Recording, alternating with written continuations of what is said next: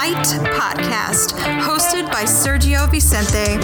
The Fight Podcast is brought to you by Sage Eats. Sage Eats is a Chicago-based healthy meal prep and fitness mentoring company. They deliver healthy, organic, custom meals directly to your home or office. For those of you not in Chicago, Sage Eats also offers online fitness mentoring, where your personal fitness mentor will send you 4 weeks worth of workouts that are customized to your body and your goals. Your mentor is available 7 days a week to answer questions and offer support. Sign up for Sage Eats at www.sageeatschicago.com. Apply promo code FIGHT for 20% off your first 3 months. Now here's your host of the Fight Podcast, Sergio Vicente.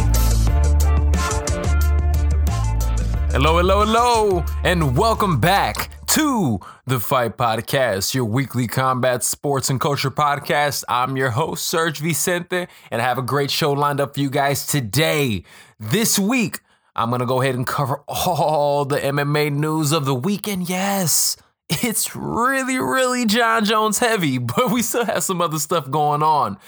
So obviously, we're going to talk about what's going on with the UFC 232 main event, the move of locations, and so much more. But before I get to that, remember, the Fight Podcast is brought to you each and every week by Sage Eats. Sage Eats offers healthy meal prep and fitness mentoring. Sign up for Sage Eats at sageeatschicago.com. Apply promo code FIGHT for 20% off your first 3 months. Remember to follow the Fight Podcast on all social media platforms at the Fight Podcast, and follow me at Serg Vicente. Support the show by checking us out on the website, thefightpodcast.com. Subscribe, listen, rate, share. We're on iTunes, SoundCloud, Google Play, Spotify, and Stitcher. And don't forget to go ahead and purchase merch. All right, guys. This week started off, well, first and foremost, Merry Christmas, Happy Holidays to everybody listening. I hope you guys had an amazing one. It's been great for me, man. I've been traveling all over the place. I've been in New York. We had some meetings and visited some family out there.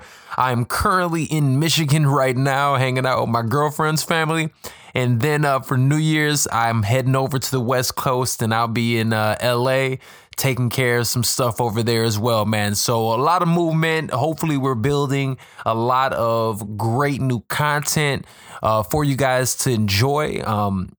As you guys know, for those of us who've been here for a while and paid attention and been fans of the Fight Podcast, obviously I appreciate you guys.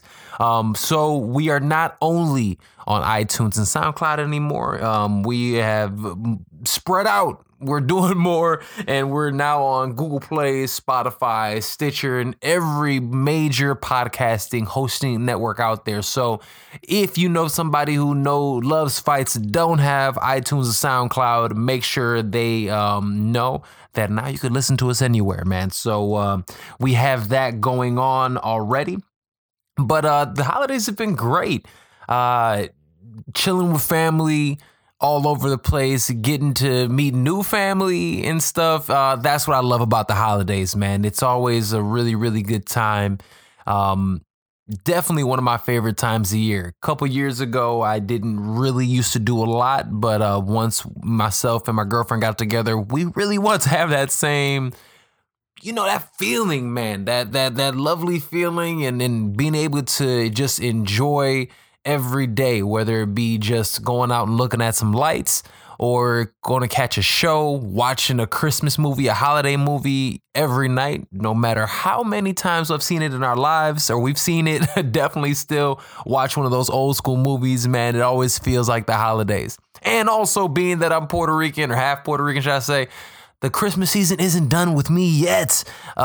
We still have Three Kings Day coming up on the 6th, so for all of my Latinos or Latinxes out there, happy Three Kings Day. I know we're still going to go ahead and drink as much coquito and everything else we have for the next week and a half of the holiday season, man. But Christmas come early, I guess you can say, for I guess people in LA, and it seems like John Jones and Dana White have been a little bit of like the Grinch who stole Christmas for everyone who's been in Vegas. So I have to start off with this.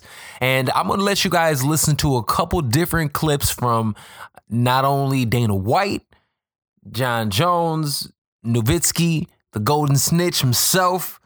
We're going to talk about a lot of different things, but for those of us who don't know, haven't paid attention, Jon Jones and Alexander Gustafsson were supposed to compete this weekend, and they still are, but they were supposed to compete in Vegas at T-Mobile Arena. And what happened? Jon Bones Jones happened.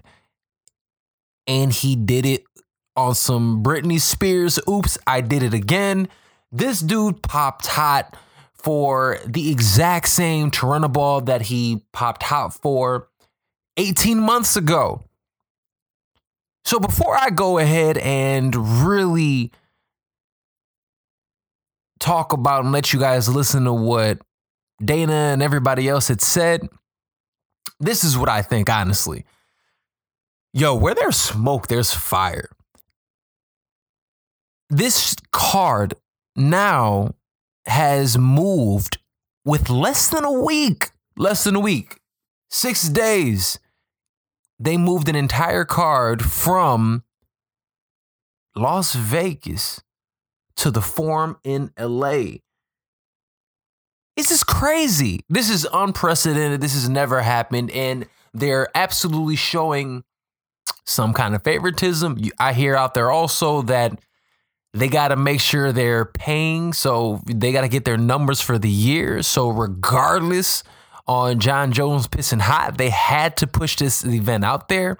And that's why they're out there doing so much damage control, man. I think this is ridiculous. Being able to watch somebody like Jon Jones, who is possibly the greatest talent to have ever competed in MMA, constantly, over and over and over again, doing something that we know is illegal, blows my mind, man. It really does.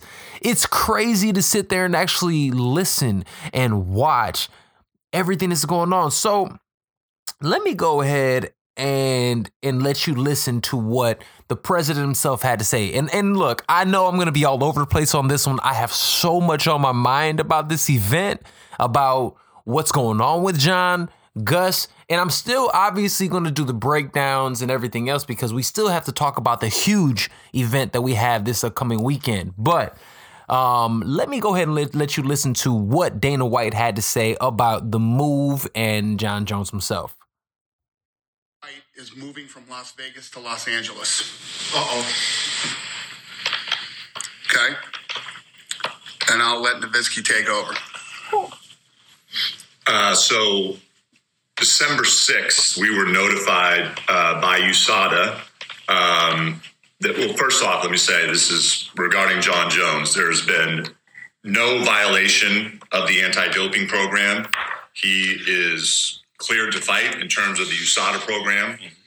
We were notified early this month of an issue that he has had over his most recent tests where a very, very small amount, in fact, I'll describe how small it is, of a long-term metabolite of a substance called DHCMT, dihydrochloromethyltestosterone, also known as oral Turinabol, which was the reason for his most recent suspension.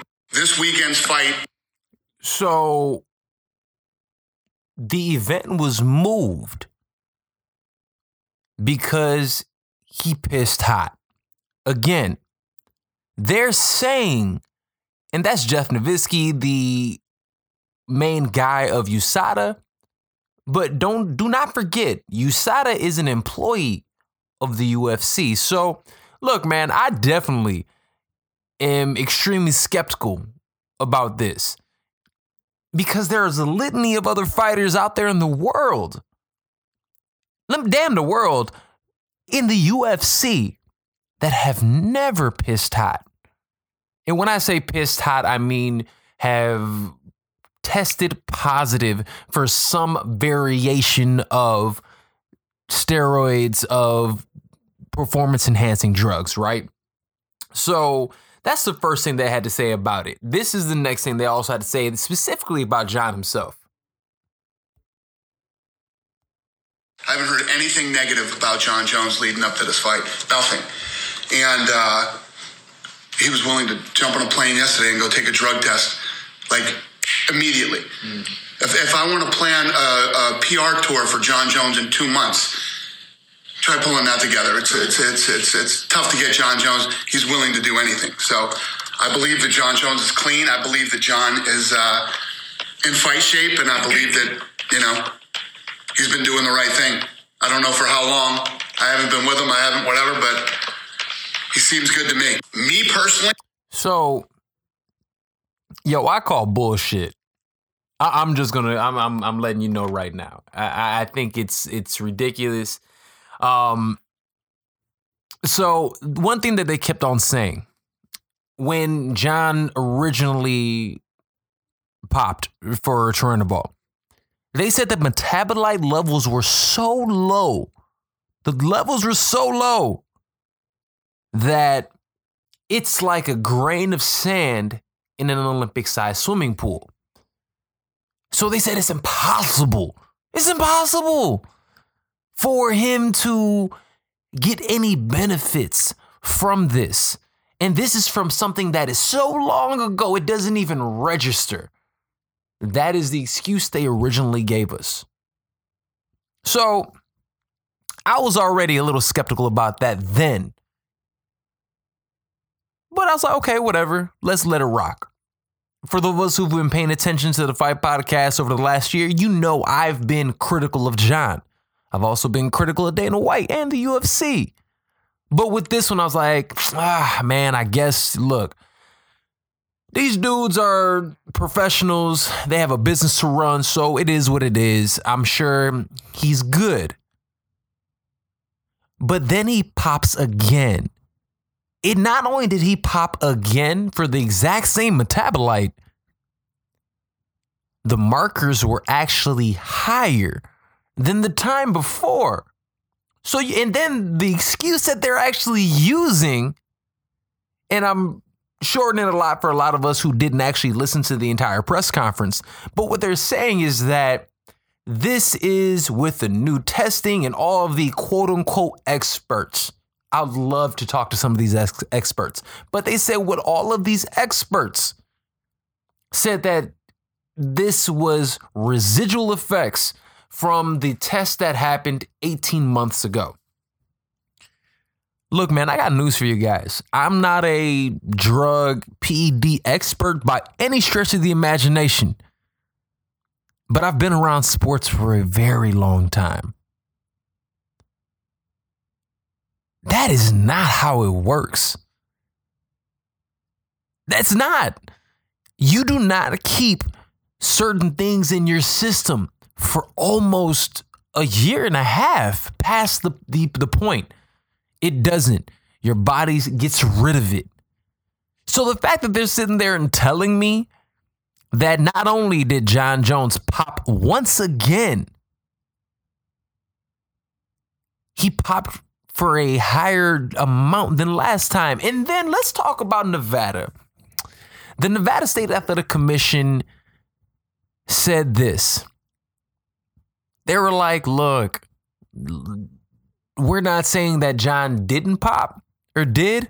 What they're saying that since it's the holidays and not enough people are there, we can't have a hearing about it. So we're not going to give Jon Jones a license to compete for this event. Why wouldn't they want him to compete if he didn't pop? So he popped once again. They're losing out on millions of dollars, but they don't care. Why is that? So when you look at those type of things, it really brings a question a lot. I wanted to bring this up because to me, more than anything else, now I totally am on Daniel Cormier's side. Daniel Cormier, right after that, tweeted, oh my God, he tested positive again. And then afterwards he said this, shaking my head, USADA equals joke. Jeff Nowitzki equals joke. Andy Foster, that's of the California State Athletic Commission, equals joke. A pinch of turinabol in an Olympic-sized pool from 2017 that stays in your system for 18 months equals joke. Nevada State Athletic Commission, you're cool. That's from the champ Daniel Cormier. And now let me bring this down. Anybody who wants to sit there and say, oh, Daniel Cormier is, what is it? He's just crying. He's complaining. He's doing all this and that. Is he?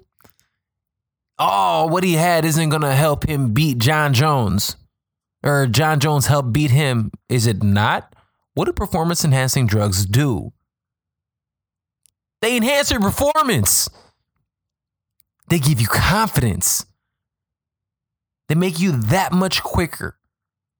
Have you that much more ability. Not saying that he doesn't have natural ability, because obviously he does. But to sit there and say that PEDs did not help him throughout his career,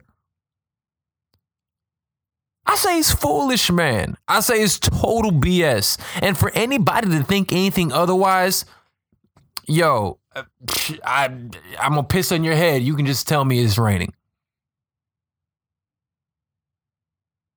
You know what I'm saying? It's ridiculous. It's utterly ridiculous. I have some snow for you that I got from the Sahara. Here, buy this. If you buy that, you buy the snow I got from the Sahara Desert. That's how goofy you are. And that's how goofy the UFC is looking right now. This, in my humble opinion, is making the UFC look worse and worse and worse. And then look, for Jeff Nowitzki, who all of us hailed for the longest time as this straight edge, this is the dude who brought down Lance Armstrong. He used to go through Lance Armstrong's garbage to find any little thing that had to do with performance-enhancing drugs. And now you mean to tell me he's cool with this? Guys, to me, this seems just ridiculous, man. So with John and DC going back and forth, they're back at it. And it seems like John Jones, honestly, at this point in time, I think he knows, all of us knows he's a cheater, and he just doesn't care. And then he just starts coming with this like black mask, bro.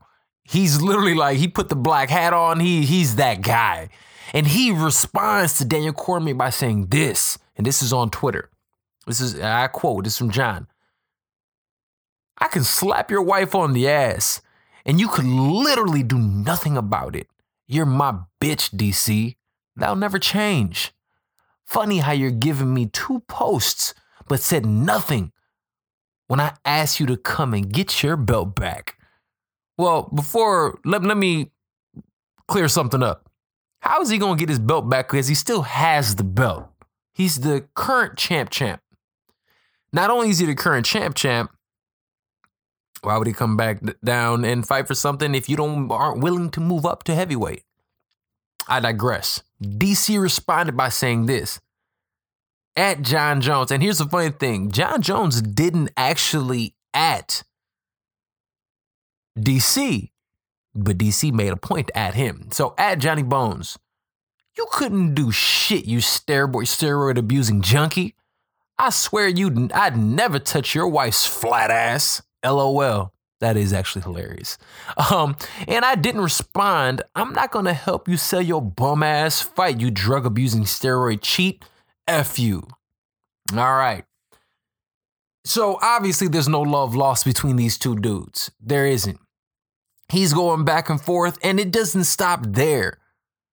John Jones has something to say to Gus, because Gus said, I don't care if you're on rocket fuel. I'm still going to finish you, John Jones. So John goes and says, bro, I took your best punches that first fight.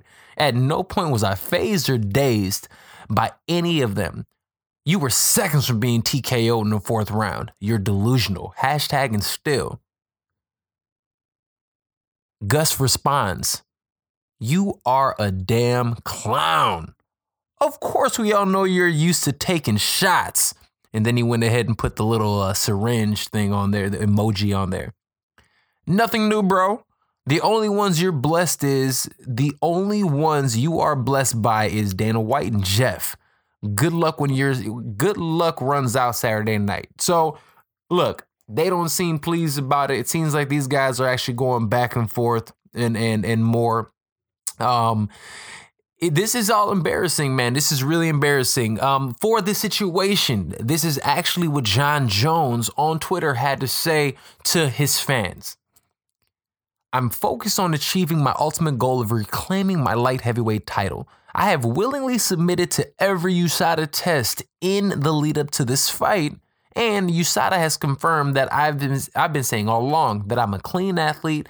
I sincerely thank the California State Athletic Commission and Andy Foster for doing the right thing and supporting me through this process. I cannot wait to fight Alexander Gustafsson this Saturday, December 29th in Los Angeles Forum in Inglewood. Can't bend me, can't break me. Hashtag champion 2018. All right. For those of us who didn't know this also, for people thinking that Jon Jones is a clean athlete, let me tell you this also. Jon Jones has two brothers who are currently competing in the NFL. They're great players, really. One's a great D lineman, one's a great O lineman. Both of those guys have popped for PEDs over the last year and a half. So you mean to tell me all three of them have popped and they're all clean athletes? Man, F out of here. Seriously. We have to look at what it is and what this actually means to the sport. We are saying this, and this is my biggest problem with this. We're saying that it is totally okay for you to break the rules if you're a superstar. If you got to the point, if you've cheated long enough and if you won titles and you've gotten acclaim and all this stuff, it's okay. Think about this. Brock Lesnar openly took steroids and beat Mark Hunt. That's the reason UFC is currently getting sued by Mark Hunt. They were okay with it. They still paid that man. Jon Jones, he's not only... And let me go down the list of what happened with Jon Jones. He got caught, and he got in a car accident with strippers and drugs, hit a pregnant woman, broke her arm, ran from the scene, forgot his cash, came back, got it, ran back away.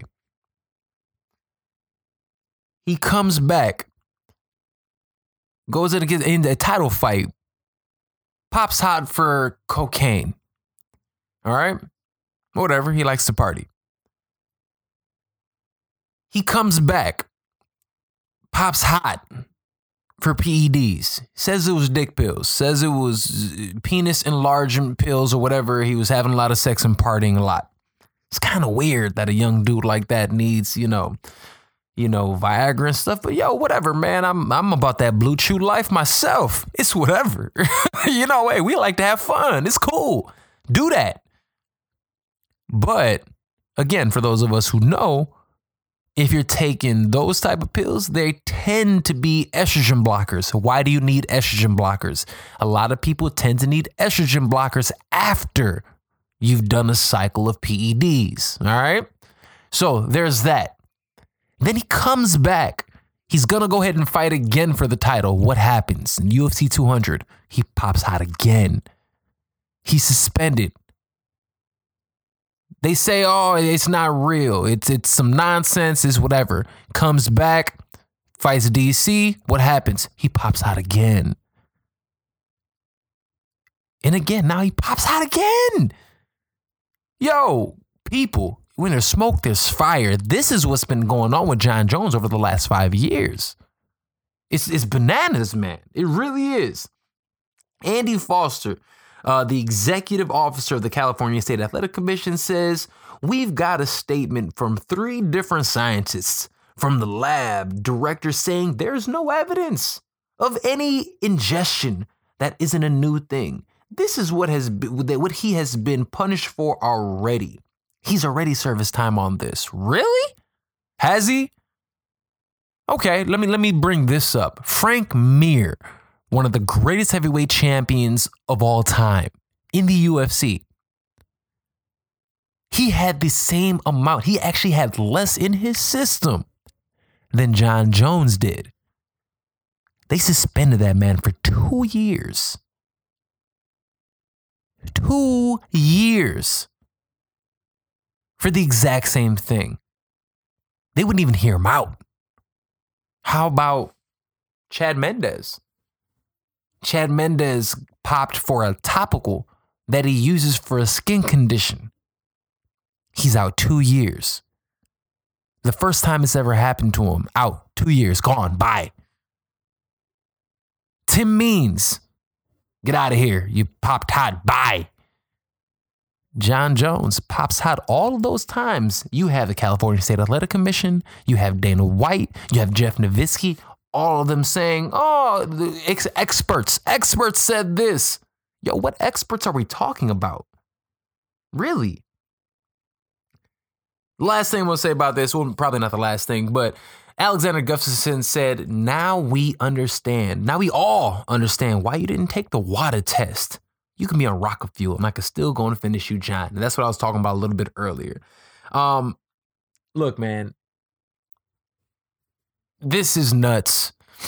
It's crazy to think that this is happening. And I haven't even talked about the repercussions of actually moving an entire card less than a week out. Let's remember this. We're not just talking about two fighters going to a different place. We're talking about an entire card full of individuals who are cutting weight, who have brought their families to Nevada for the holidays. And they do not all make Jon Jones money. They're not all getting paid like that. So how are these individuals getting pushed across country? And then from what I understand, they're not even getting compensated for it. The UFC is looking really bad, man, to move a card of this magnitude. And one thing that I've heard over and over again is this. Why is this card moving? What happened to it? Why are they forcing this to happen? As opposed to just saying, forget it, cancel this, we'll have them fight again in March. The UFC has not had a great year this year. Yes, there have been some amazing fights. But if we're looking at pay-per-view numbers, they've had a piss poor year. They need this. Jon Jones is a pay-per-view draw. Aside from Conor McGregor, Ronda Rousey, Brock Lesnar, then it's Jon Jones. And here's the thing for the casual fans, I'm pissed off. I'm a hardcore. I don't like the way it makes the sport look, my sport look. I hate it. But for the casual fans, the fuck up is back. I love this. Let's watch it. Is he going to win? No, he did it. It's the exact same thing. The reason why people love Floyd Mayweather. The more he messed up, the more the rest of them look like rock stars. Don't matter if you want him to lose. Don't matter if you want him to win. You're going to tune in. And the UFC knows that. So I'm looking at it. It's scary, man. It's scary to see. Who do I believe? I tell you one thing. I don't believe in Jon Jones. I don't believe the UFC. I don't believe Jeff Nowitzki or any of them.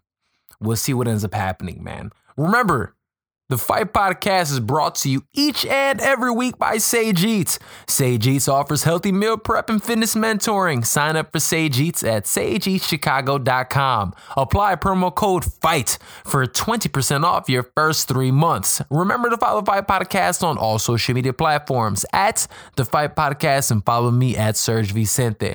Support the show by checking us out on the website, thefightpodcast.com. Subscribe, listen, rate, and share. We're on iTunes, SoundCloud, Google Play, Spotify, Stitcher, and every major podcast listening place. All right. Woo, I know that was a lot.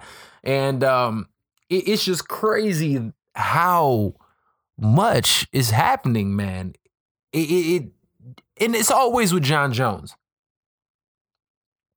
We could say he's a wild man, and it's okay. It's entertaining. But if he's the best in the sport, why are we always bending the rules for this guy? Conor McGregor, same thing. Ronda Rousey, same thing. There's over 600 athletes on that roster. You have to represent them all. And it's true, it is. The more famous you are, the more you can get away with. It's true. It really is. I understand that. But what's happening is rough, man. All right, moving on.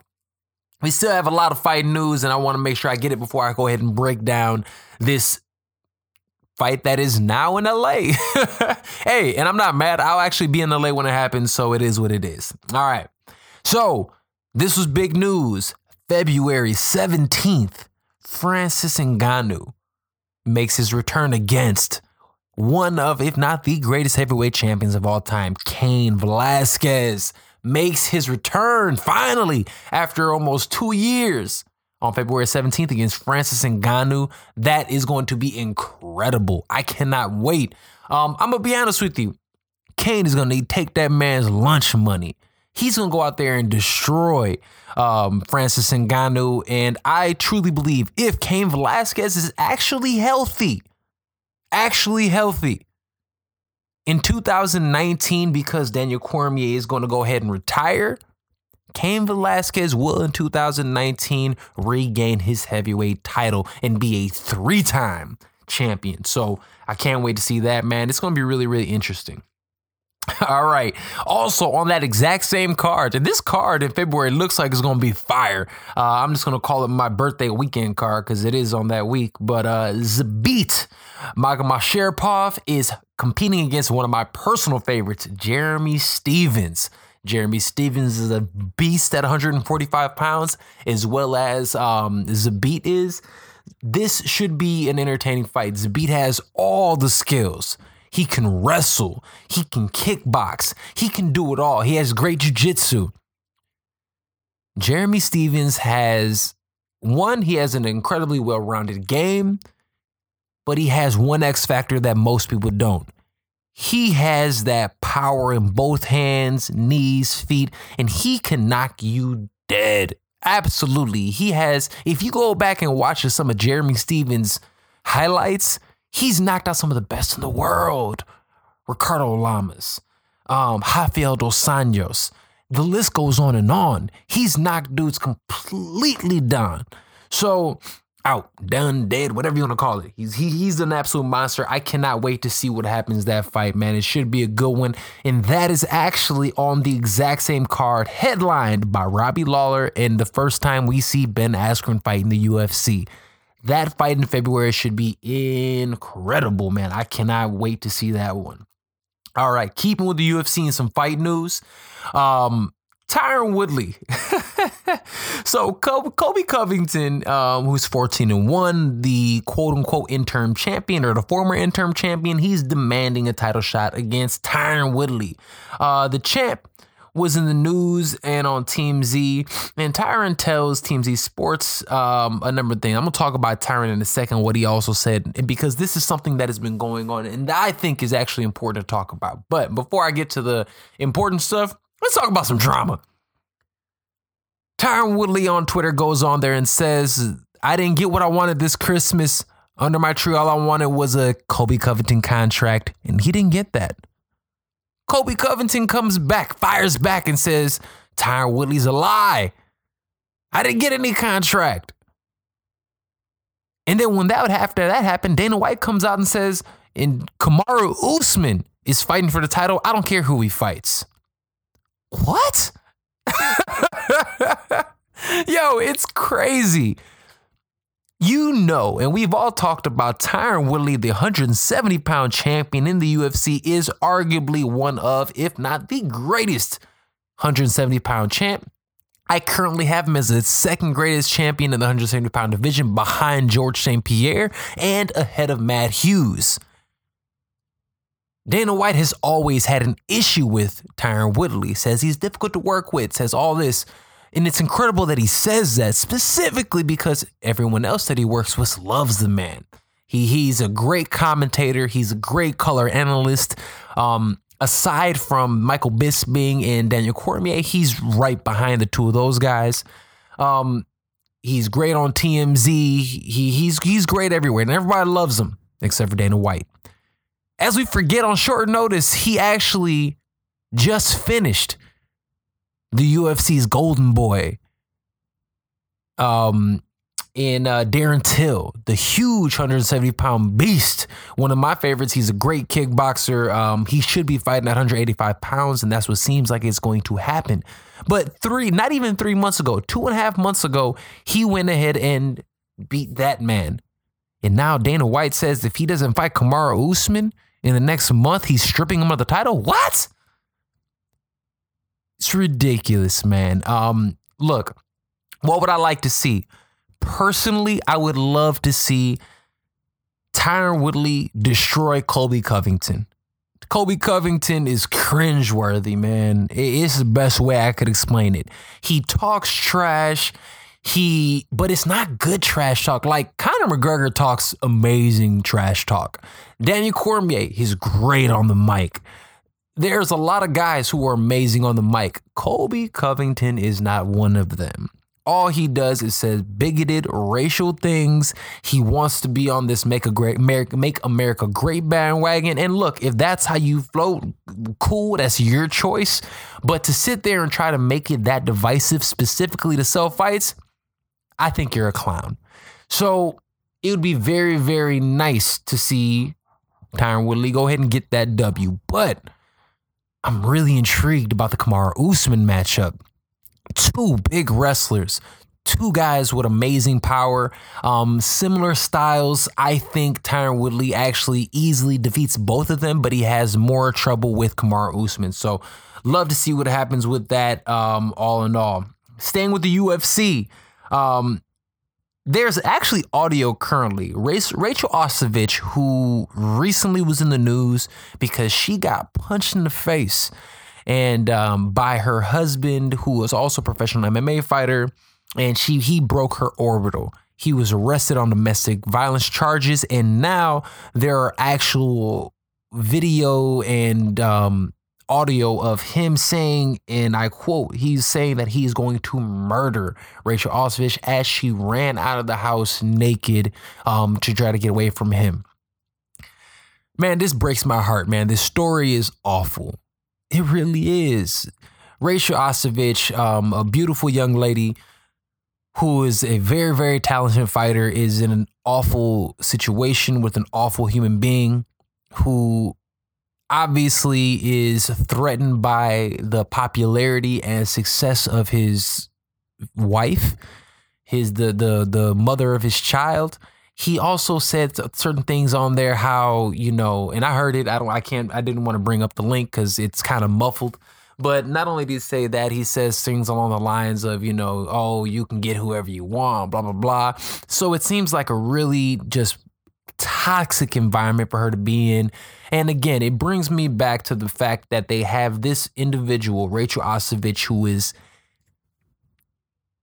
in a domestic violence issue herself, putting her on the exact same card as Greg Hardy, who was kicked out of the UFC specifically, or not the UFC, out of the NFL specifically for domestic violence in a league that is honestly pretty okay with it.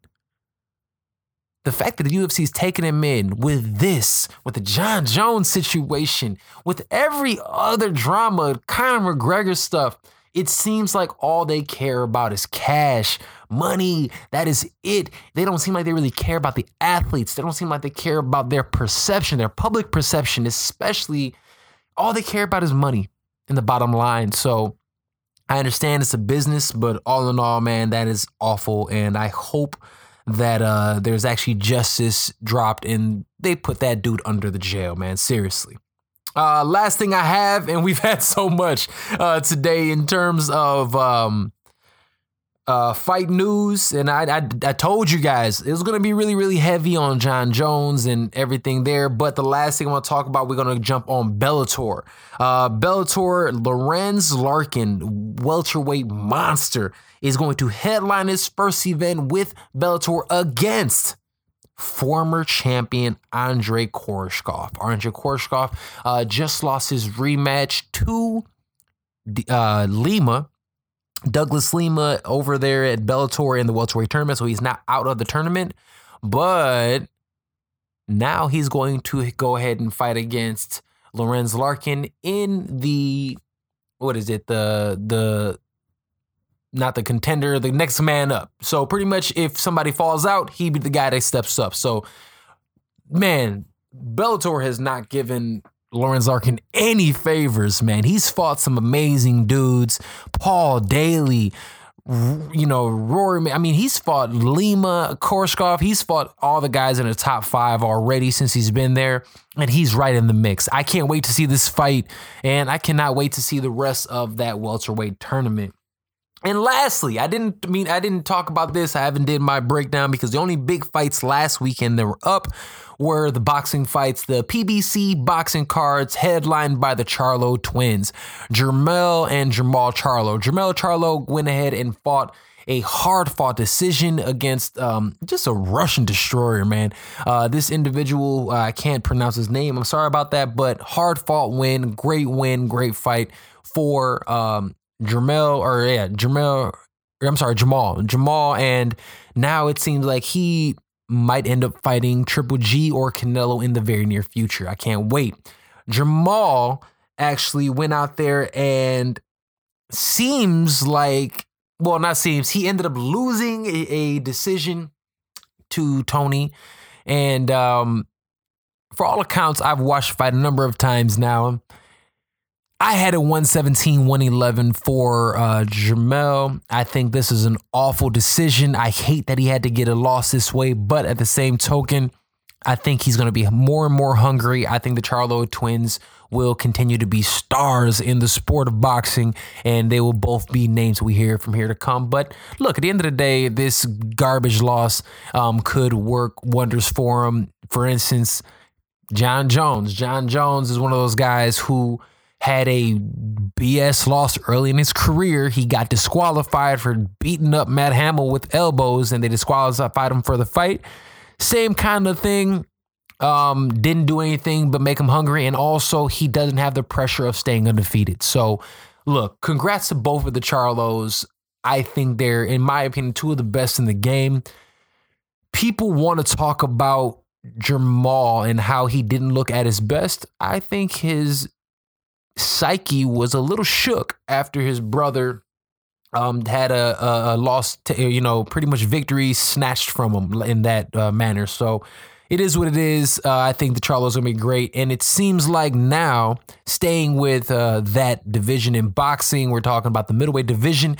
It seems like Canelo now, after his big win, will be fighting Danny Jacobs, the Miracle Man. It seems like he's going to go fight Danny Jacobs at some point, hopefully in March or May, maybe Cinco de Mayo. We'll end up seeing that fight. That will be an incredible match. And I'm going to be honest with you, at this point in time, I have Danny Jacobs. But the closer that match gets, I will break it down.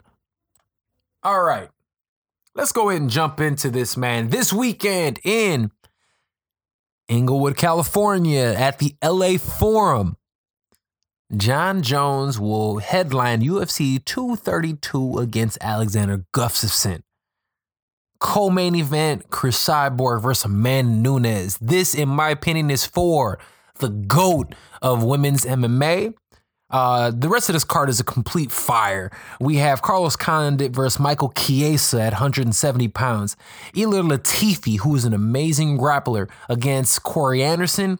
Chad Mendes makes another return against Alexander Volkanovski, and so much more, man. But I'm going to start this off by talking about what we've been talking about. We're going to go ahead and stay with the main event. We're going to talk about John Jones versus Alexander Gustafsson.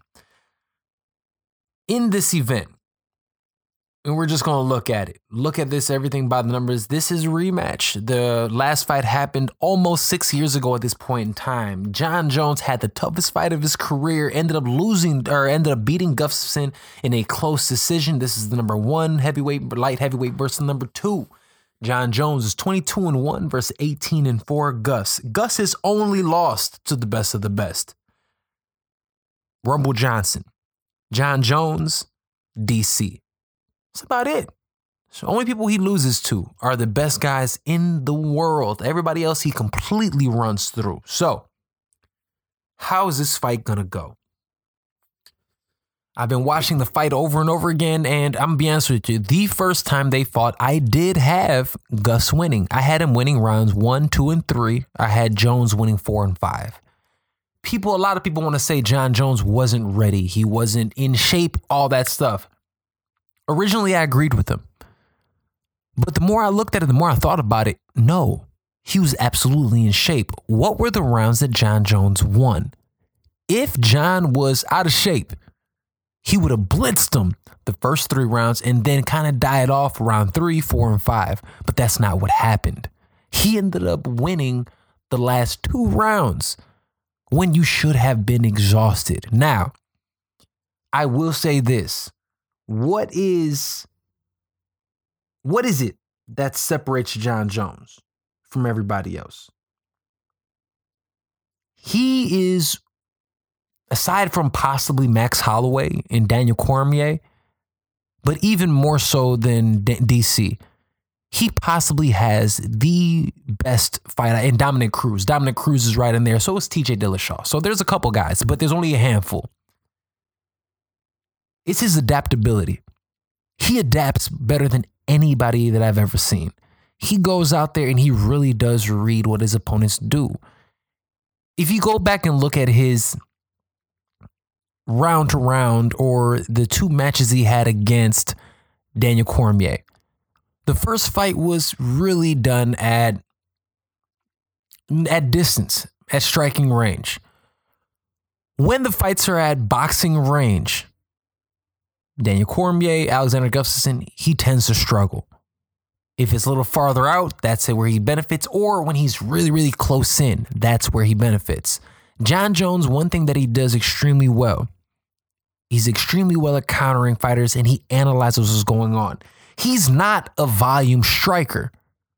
He's absolutely one of those single shot guys. He's not going to throw a barrage of combinations at you. But what he does is he sets you up for those powerful shots that are going to deter you in any way. Anytime you step into his zone, he makes a point to hit you with something dramatic. Huge elbows, big kicks, knees, something that's going to get you off your game. So he does that better than anybody else. He plays with range and rhythm. He mixes it up. He's a little bit of a headhunter, but he knows how to mix it up, especially with his styles. If you see what he did to a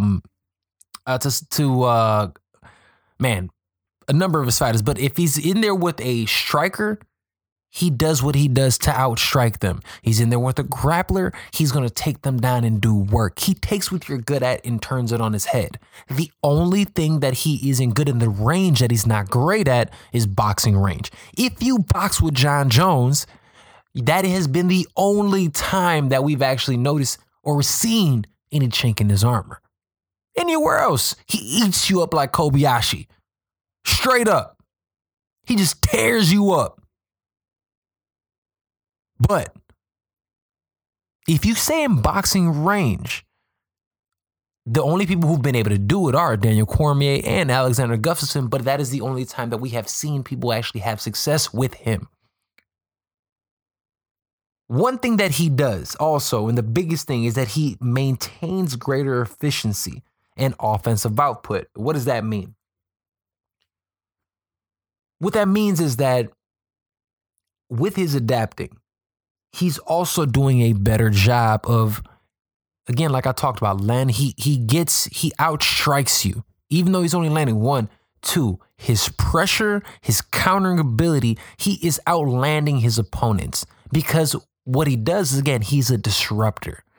Anything you do, he steps in. He uses his range, he stays away.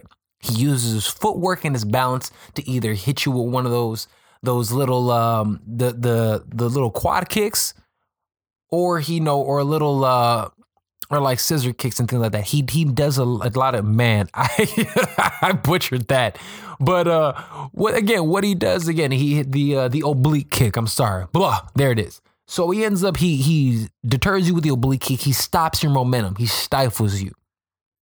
Now, what does Gus do? What did Gus do well? Gus out Jon Jones. He was able to, one, he's a better boxer. So he was able to box John's face off. But one thing that he was able to do was that he was the one dictating the action.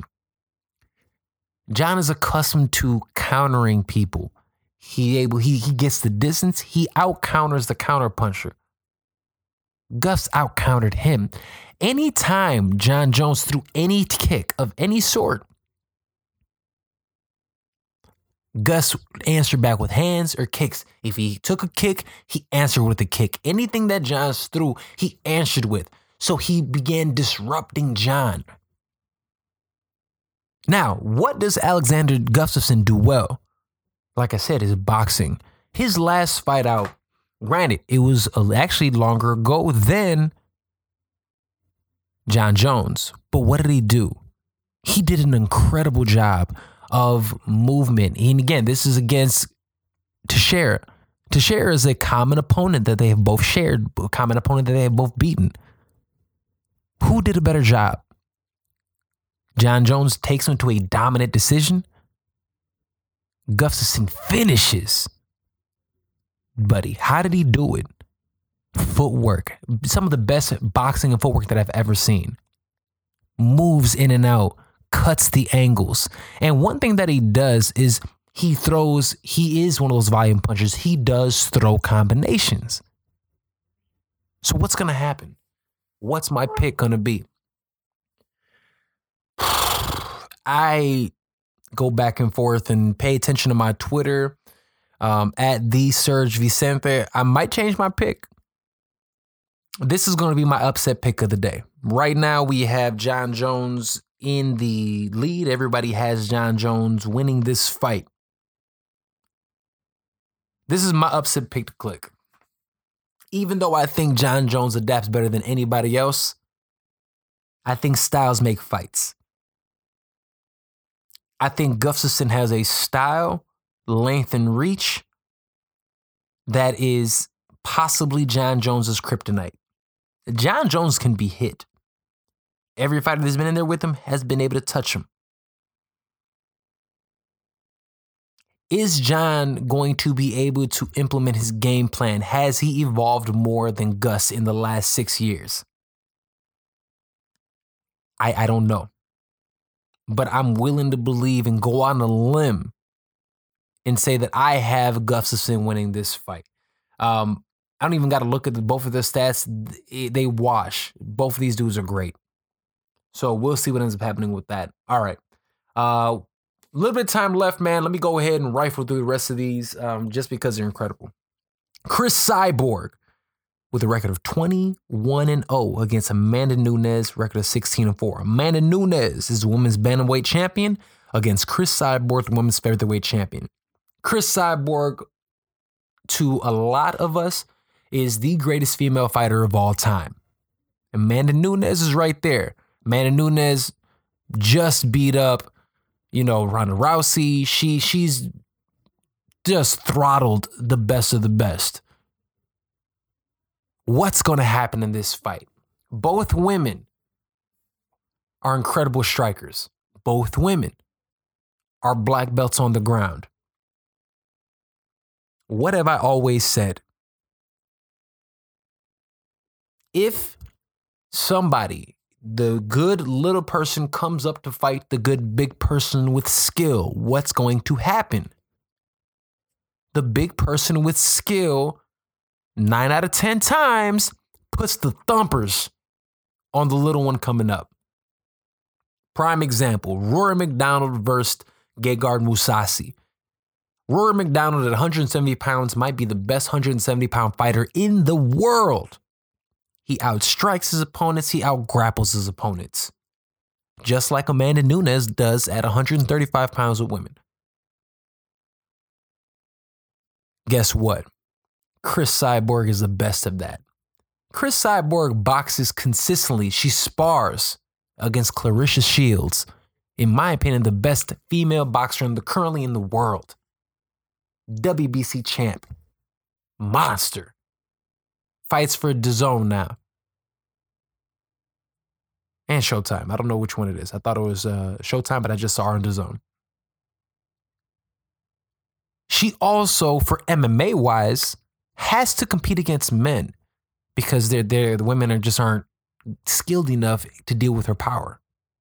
This is from her coaches. What do I believe is going to happen? I see the same thing happening that we've always seen. I see this being a 3rd round stoppage by Chris Cyborg, and she solidifies her place as the greatest female champion of all time. All right. Moving right along, Carlos Condit versus Michael Chiesa. Michael Chiesa is the number 10 ranked lightweight. This is his first fight at $170. Remember, his last fight at lightweight, he lost by a triangle to Anthony Pettis. And now he's going to move up finally and fight Carlos Condit. This should be a great fight. Carlos Condit has come in some tough times as of late. I would love to pick Carlos Condit. He's one of my favorite of all time. Michael Chiesa is winning this fight. All right. Ilir Latifi versus Corey Anderson. This fight is not going to be the most entertaining. I definitely see this going to a decision. I'm going to go with Ilir Latifi in a 3-round decision. He's going to out-grapple him and land some big shots to win. All right, this is going to be a great fight. This is opening the pay-per-view. Chad Money Mendez, the number 5 ranked featherweight in the world with a record of 18-4. Again, another guy that has only lost to the best of the best, is going to go ahead and fight 18-1 beast Alexander Volkanovski. I got Money Mendez, man. I think Money Mendez is just still on another level. He is a great competitor, man. All right, let's talk about really quick. I'm going to run through the prelims. Andrei Arlovski versus Walt Harris. Walt, the big ticket Harris. Andrei Arlovski. Walt Harris has never truly impressed me. Andrei Arlovski's older. He went to a decision against Tai Tuivasa. Ah, man. I got Arlovski. Chi-Town stand up. All right, this one I'm really interested in. Megan Anderson against Kat Zingano at 145 pounds. Kat Zingano is moving up in weight, going against Megan Anderson, who lost her first fight to Holly Holmes in the UFC. I believe in Megan Anderson. She's a former Invicta featherweight champion. And I think she's going to make noise in this weight class. I see her beating Kat Zingano, who, I'm be honest with you, has not impressed me a lot in her last couple of performances. And the only other one I want to talk about leading off the prelims is the legend, BJ Penn against Ryan Hall. Ryan Hall is a 6-1 monster off of his back. He's a great jiu-jitsu practitioner, has won many awards all over the place against the prodigy, multiple-time champion, lightweight champion, welterweight champion. He's fought all the way up to heavyweight. BJ, the prodigy Penn, with a record of 16-12-2. Yes, that's a saucy record, but that's how we do. He fights anybody and everybody. I'm going to be honest with you. This is strictly a pick from the heart. I'm going with BJ Penn, man. So we'll end up seeing what happens. All in all, this should be an incredible fight card, man. I'm so excited about it. It should be fun. It should be action-packed. And yes, I'm pissed off about it moving because of one fighter. But does that stop any of us from watching this fire card for the end of the year? Not at all, man. So, good luck to everybody involved. I really do hope that everybody who was supposed to see the fight in Vegas is able to make that way out to LA and watch it. It's a short drive, so let's hope that they're able to do that. And all in all, this is another episode of the Fight Podcast. I hope everyone has had a great holiday, man. Seriously, Merry Christmas, Happy Holidays to everybody who's listening. I hope that it was great. And I hope that 2019, and granted, we're going to have another episode before 2019, obviously, because we're going to do the fight breakdown on Sunday. But, Happy New Year's to everybody. Salute to everybody who pays attention to the Fight Podcast. Share this with everybody. And let's have a great time and watch some fights, man. This is the Fight Podcast. I'm your host, Serg Vicente, and thank you for joining me on episode 65 of the Fight Podcast. The Fight Podcast is brought to you each and every week by Sage Eats. Sage Eats offers healthy meal prep and fitness mentoring. Sign up for Sage Eats at sageeatschicago.com. Apply promo code FIGHT for 20% off of your first 3 months. Remember to follow The Fight Podcast on all social media platforms at The Fight Podcast and follow me at Serg Vicente. Support the show by checking us out on the website, thefightpodcast.com. Yo, we are on all podcasting platforms around, so no matter who you are, no matter where you are, you can go ahead and listen to The Fight Podcast. Check out the website, thefightpodcast.com. Thank you all so much again for listening, and I will see you right here next time on The Fight Podcast. Peace out.